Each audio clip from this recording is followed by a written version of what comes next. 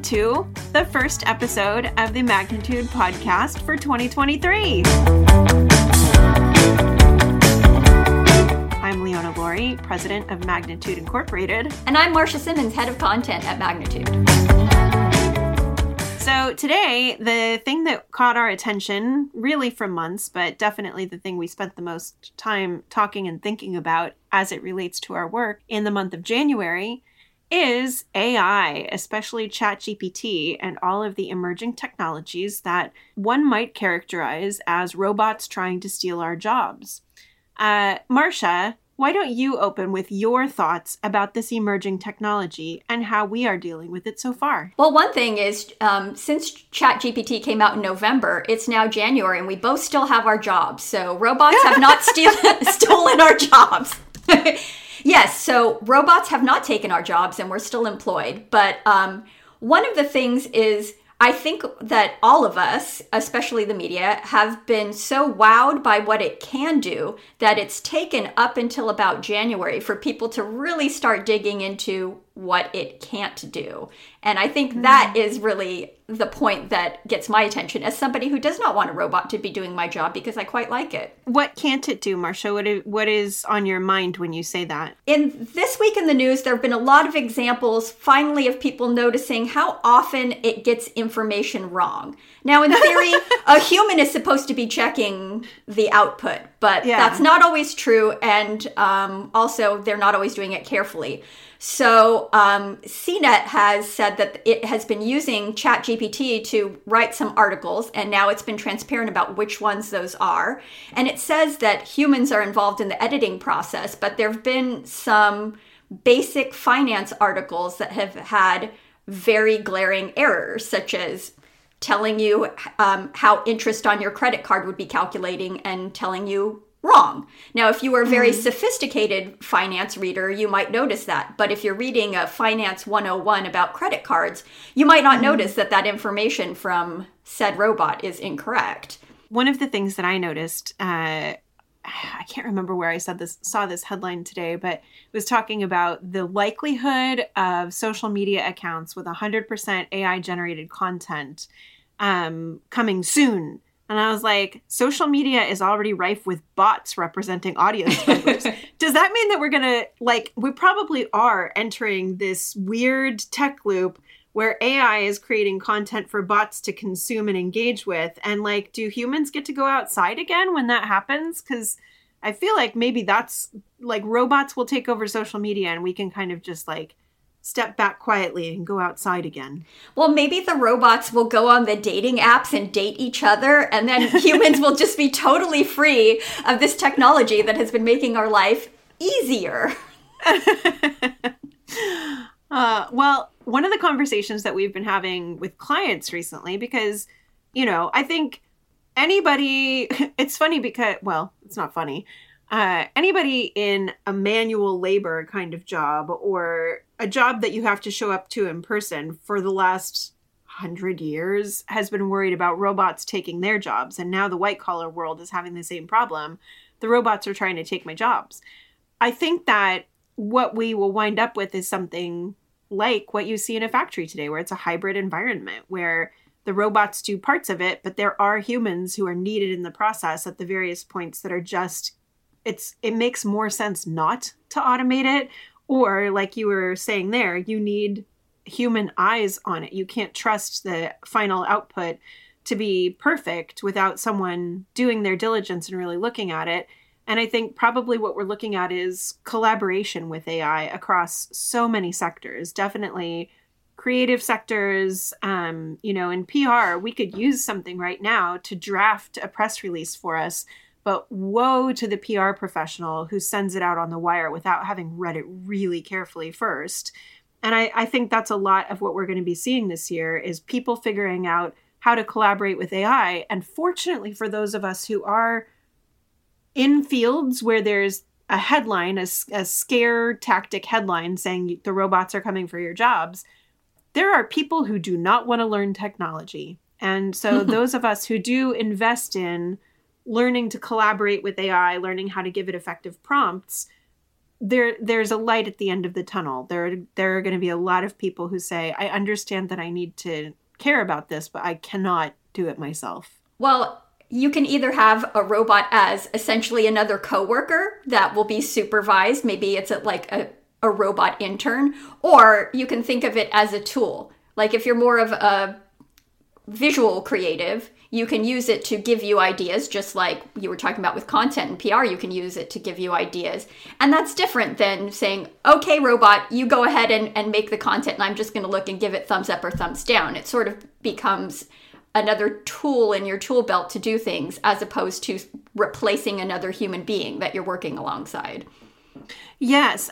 One of the things that I feel excited about when we think about AI and its potential is how quickly AI will be able to synthesize ideas from various sources and put it into something accessible. And, I just watched the film Looking for Richard, about the industrious Scottish lady who found before that unknown grave of Richard III under a parking lot. And the key thing she said was, and this is, based on a true story, I think I'm the first person who's ever taken all of this pre-existing information and put it together. And I think that is probably going to be such a leap forward in innovation in all these different fields, in the sciences and everywhere, is there's tons of information out there that people have not put together in the same place in a way that they could actually distill it and access it. And I think AI might be a big step towards saying, hey, we have got 1,000 years worth of medical data here and nobody's ever put it through this lens. Let's take a look at it this way and see if there's information there, or teleportation or space travel, things like that. I mean, I would certainly not trust AI to send me to space. However, if it was a researcher involved in gathering the data necessary to do the job, that's a different story. And I think that's ultimately what it's going to become. It's going to become more of a tool and less of an intern and less of a other employee on your staff that you're replacing. Yeah. So the conclusion that we've drawn then is, coming into 2023, AI is going to be, I think it's going to be world changing. By the time we're talking in January 2024, AI will be so present in everyone's daily lives in a way they recognize, because it has been there for a long time. But, this will change all of our lives pretty rapidly, but not in a way that replaces us and makes our robot overlords kings of the world. I mean, the simplest way I've been thinking of it is it's sort of like an improved Google search. Mm-hmm. You can't search Google and be like, yes, this has done the job for me. Here is my article. Here is my press release. But you can use it to find information that you're looking for it to vet a bunch of sources, and for you to take a look at the information that it compiled for you. So as somebody whose job is in content, that has certainly made me feel better that I'm not going to be replaced by a machine. Yeah. Well, and I mean, there are so many tools like that. Like Google's a perfect example. When that came on the scene, I'm sure there were people who were like, hey, my job has been to go to the library and use the Dewey Decimal System to find the information needed to be cited properly in research papers for 30 years. And here Google can do it instantaneously. And you know what? It seems okay so far. So I think this further synthesis of information is going to be valuable to us.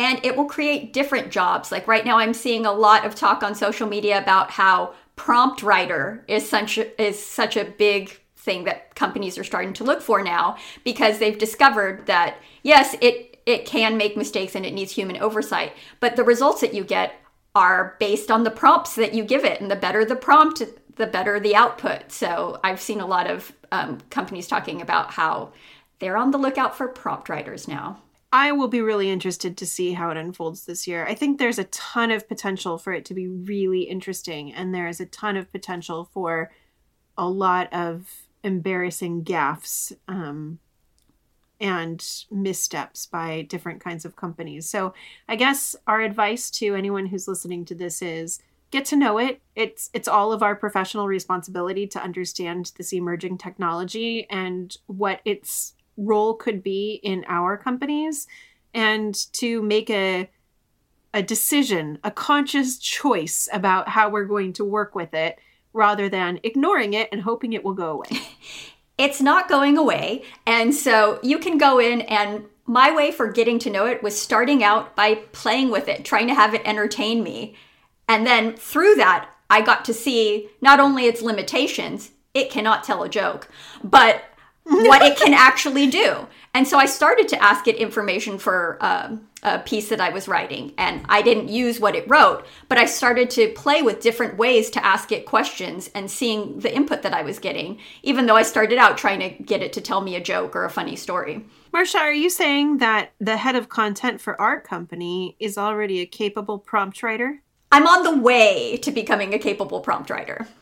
I'm gonna edit that out so that people know that we've got someone on our team who can help you today. Here, I'll help you out with that. Yes.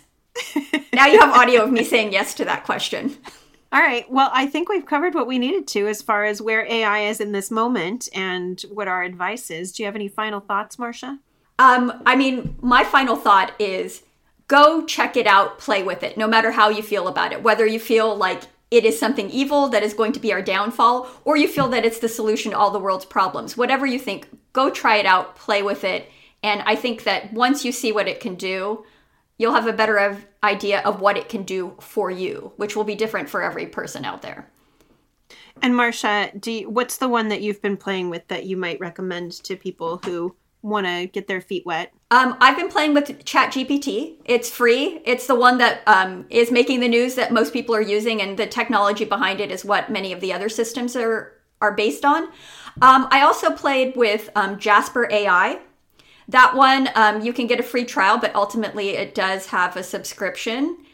It's a little bit more robust in that it is intended for content and marketing professionals to use. So there are templates, and they've helped you out a little bit with the prompt. So I think that if you've played with ChatGPT, you like it, you see where it's going, and you want some more of a out-of-the-box version of it that you don't have to have as much technical knowledge to use, that Jasper AI is a good option as well. Marcia, this might be a super basic question, but I'm going to include it here just in case somebody who's listening doesn't know. Is ChatGPT something that you can access online and in an app, or is that something that you need to download an app for? You can go online. There's a website. You can use it direct on there, or you can use it as an app. Sometimes there's a little bit of a wait, but there is no cost to use the basic version. Of course, now they have an upgraded version that you can subscribe to. Well, then I will recommend that people take our very good advice, and if they have any questions and would like to talk to us about it, you can find us online at magnitude-growth.com, and we are happy to chat with you about what we know so far. Bye!